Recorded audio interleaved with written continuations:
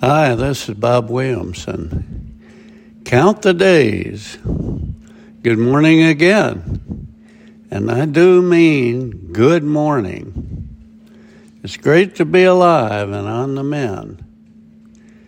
I was thinking yesterday about some of the trials and tragedies I've experienced and could have worked myself into tears feeling sorry for myself had I not stopped and asked myself, comparatively speaking, how many days have I lived completely free of any trials and indeed enjoying the blessings of God showering down on my head like a refreshing tropical shower? It was a humbling experience for me to review the blessings and good times I have lived compared to the relatively few days of darkness. I received a letter from a close friend whose trials make mine look like a walk in the park. He recently wrote, "Bob, first off, I'm so glad you're continuing to write words for the day. As you stated in today's message, you reach out to so many people who need to hear the words that you write each day. God has blessed you in a way that you can write about subjects that people are dealing with each day, and they get comfort and peace from reading what you write. And when you reach God's heavenly paradise, you'll be one of those whom He speaks to and says, 'Well done, my good and faithful servant.' God's tremendous blessing to you, your lovely wife, your family, and all that you do. I did not know, and I'm not sure why, that you are dealing with your health issue. You can be assured, as a person who cherishes your friendship, Bob, I will be praying for you. Many of your followers are experiencing some medical concerns of our own, including my wife and I.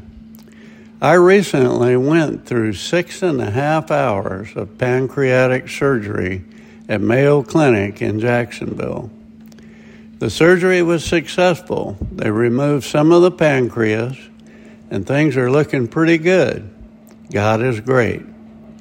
I recently, 4 weeks ago, had knee surgery that was successful, except for when they gave me the spinal block. During the procedure, they somehow touched my sciatic nerve. The surgery was 4 weeks ago yesterday, and I still have a great deal of pain, 24/7, due to the sciatic nerve. Until I can lay flat on my stomach on an MRI table, they can't give me a shot because they don't know where it actually is in the spinal column. Unfortunately, I can't lay flat for another week and a half because of the knee surgery.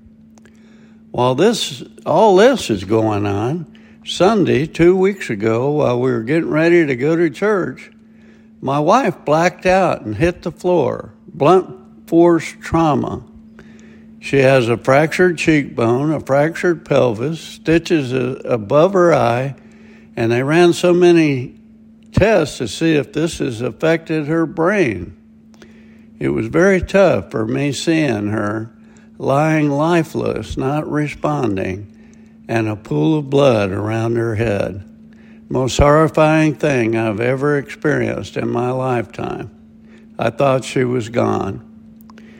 We are very lucky because she actually could have busted 2 inches either way she fell, her skull. It was a frontal, full-face impact. The doctors all said it would have been terminal. God is good. She got out of the hospital this past Sunday. We still have a number of tests to run to determine the cause of the blackout, and they did surgery on her cheek last Thursday. Prayers, prayers, prayers. We love you guys, and as I said earlier, I cherish knowing Bob Williamson. Take care. God bless.